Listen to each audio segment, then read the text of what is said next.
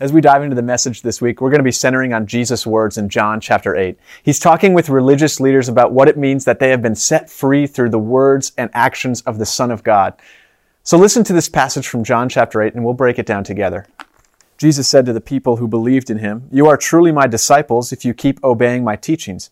And you will know the truth, and the truth will set you free." "But we are descendants of Abraham," they said. "We have never been slaves to anyone on earth. What do you mean set free?" Jesus replied, "I assure you that everyone who sins is a slave of sin. A slave is not a permanent member of the family, but a son is part of the family forever. So if the Son sets you free, you will be free indeed." You heard in that passage about how if you are a sinner, you are a slave to sin. Jesus is painting this picture of the human condition where each of us is bound by our actions, especially by our actions that have evil intent or that are examples of our brokenness. And I want to talk a little bit about human brokenness because we live at a time where it's easy to think that most of us are generally good people. But the reality is God tells us and reveals to us in His Word that we are in deep need of His care and freedom for us. And I want to paint some examples of how we see that we are broken so that this isn't something that we just take on account of God's Word, although that is certainly enough, but it's also something that we can see in the world around us. When Jesus says we are slaves to sin, He is saying that we are bound to a chaotic life. We are bound to our brokenness. And we can see the evidence of that by looking at the chaotic world we live in. If you look out at the world, you can see examples of political strife. You can see examples of violent conflict. Even as we speak, there are countries all around the world on the brink of civil war or engaged in conflict within themselves. Even just over the last 24 months, we've seen how a country that we take for granted as organized and safe and maybe even overall Christian can, at the turn of particular dramatic events and tragedies, all of a sudden turn its back on itself. And all of a sudden there's conflict in places we never would have expected to see it.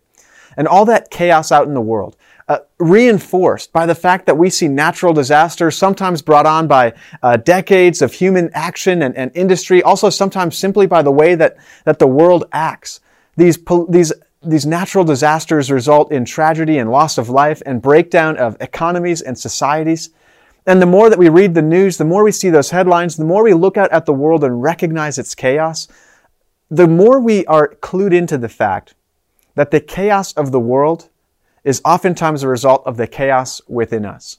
You see, when we look at the world around us, it's a common touch point. It's a common starting point of realizing that each of us are in deep need. If the world is in need of amendment, of care, of us changing our actions so that it might survive better in the future, how much more so is it true that each of us has chaos to address within ourselves? We are driven by desires that are guided by our selfishness. We want to have more things. We're driven by materialism. We want to build for ourselves a solid reputation and popularity. And all of these drives, these selfish drives within us, cause us to be living chaotic lives. We want to put other people beneath ourselves. We want to make decisions that are going to end up with us on the top. And in the meantime, we see that toll being taken out on our own health, on our mental health, on our emotional stance, on our bodies that break down when we push them too hard. And we can see that we are chaotic people.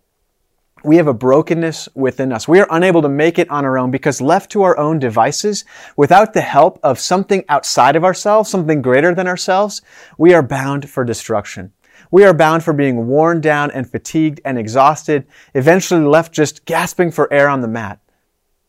But there's good news for us who are bound to this chaos. This isn't something that we can escape simply through thought exercises or through changing a way of life. But it comes through a recognition that though we are bound to that chaos, there is someone who has set us free. This is where I want to return to Jesus' words. Remember, He said, if you are a sinner, you are a slave to sin. That is, you are bound to sin. You are tied up and stuck in it.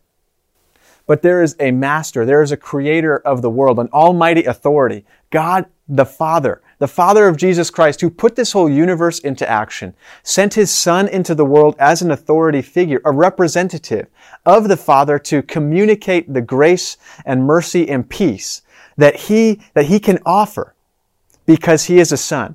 Remember, Jesus said a slave has no authority in the house, but a son is an heir forever. A son has authority from his father. And so the Son of God, the human being, Jesus Christ, who also was one with God the Father, brings into this world an authority to set people free. And he says that his promises are enough to set us free. We talked about how today is Reformation Sunday, an anniversary, a remembrance of the Reformation that took place. And one of the major outcomes of that Reformation was the Bible being printed in the common language, that people could read and understand the Word of God as it was communicated to them in worship services, and also spend time in it on their own. And that's such a great picture of what Jesus himself did while he was on earth. The ways and words of God were hard to understand. God seemed distant from his people. They had to go through rituals and priests to communicate with their God because of their brokenness, because of the chaos that they were bound to in their sinfulness. And yet Jesus crossed the gap. He superseded that whole system of interaction between God and man, and he introduced himself in a personal way. He said, I, the Savior, the Messiah, want to know you for who you are. I, the Son of God, am going to have a relationship with you, a person-to-person interaction, a conversation point. And you know that my words are trustworthy and authoritative because I am the Son of God. And he proved that he was the Son of God by performing miracles, by bringing God's teaching in an understandable way. And then, ultimately, in his death on the cross, because his message was not easy for the religious leaders at the time to swallow. It was not easy for a culture that had been chosen by God and selected by God to deliver a Messiah to the rest of the world. When that Messiah showed up, it was hard for them to realize that their role was shifting. And so they didn't want to hear the message of things being changed. They didn't want to hear the message that they had misinterpreted certain things. So they put Jesus to death. And yet God, in his miraculous mercy and grace, took Jesus' death on the cross as a payment for the sin and chaos that we are bound to. If we are slaves to sin because we have lived lives of chaos and sin and we are bound to that way of life, we need to be bought back to be given freedom. And the death of Jesus on the cross was the payment for ourselves, the payment for our bodies and souls, that we would be redeemed back unto God and freed to live without fear of endangerment because of our sinful lives. You see, the work of Jesus on earth was to communicate God's promises in an understandable way, to establish a relationship between God and man in a personal way, and also to pay the price for our sins that we would be redeemed to live a free life. This is the freedom that Jesus talks about in John chapter 8. If the Son sets you free, you will be free indeed. That's true of any household where the Father has authority that's passed to the Son. And so much more is it true for you and I who have bound ourselves to these lives of chaos and sin. And yet Jesus, the Son of God, the Creator of the universe, the almighty authority in this world, has delivered freedom to you and I through his words and actions and through his death and resurrection on the cross and from the empty tomb. You and I have been set free if we cling to God's promises. This isn't something we need to try and earn or prove our faith in by our actions. It's something that has been given to us proactively on God's part. See, when Jesus rose from the dead, he won for us eternal life. And when we believe in his promises, he has the authority to set us free. His words, right? Jesus' words as the authority of the Son of God are promises we can believe in as true. We can take them for granted. We can trust in these promises because they change our lives. And so if we have been set free, what does that mean for us living these chaotic lives in a chaotic world? Well, if we are no longer living in fear that our sinfulness is going to keep us away from God, he has crossed that gap and met us where we are free to live lives no longer ruled by fear. We are free to live lives no longer afraid of the constant endangerment of our actions. We know that we are still broken. We know that until we're resurrected by Jesus Christ, when we are brought back to life, when his Son returns to this earth to bring about the end of the world, to establish the eternal kingdom of God in its perfect state, we know we still will struggle with that sin. We will still struggle with that brokenness, but no longer does that brokenness threaten our relationship with God the Father. In his mercy, he reached down to us through Jesus. And so you and I, trusting in those promises, can live lives within ourselves, no longer afraid, but free. And so we go out into this chaotic world, and we have been set free, not to live in that chaos anymore, but to love this chaotic world, to live in light of God's instructions. We spent 5 weeks going through this Red Letter Challenge, being transformed from being with Jesus to forgiving like Jesus, to serving like Jesus, to giving like Jesus, and now going like Jesus into the world. And that transformation is the freedom that we have to live in this chaotic world. We can go to places where there is high conflict. We can go to the sites of natural disasters. We can enter into political strife, confident that we have the grace of God behind us. He puts us into these situations that we would deliver that same grace and mercy to our neighbors.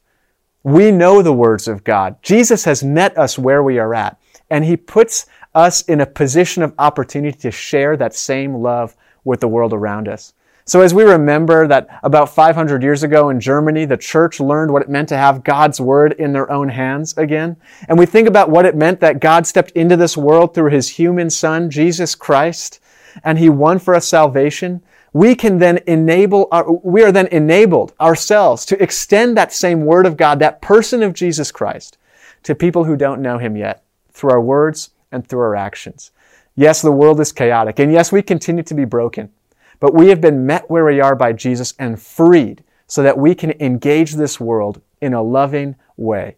How will you live out that freedom this week ahead? How will you embrace the fact that you know the Word of God through Jesus Christ, His Son, and His authority has set you free, and now you can enter into the world guided by love instead of fear, bound to God, your Creator, instead of the chaos of this world? The opportunities are endless.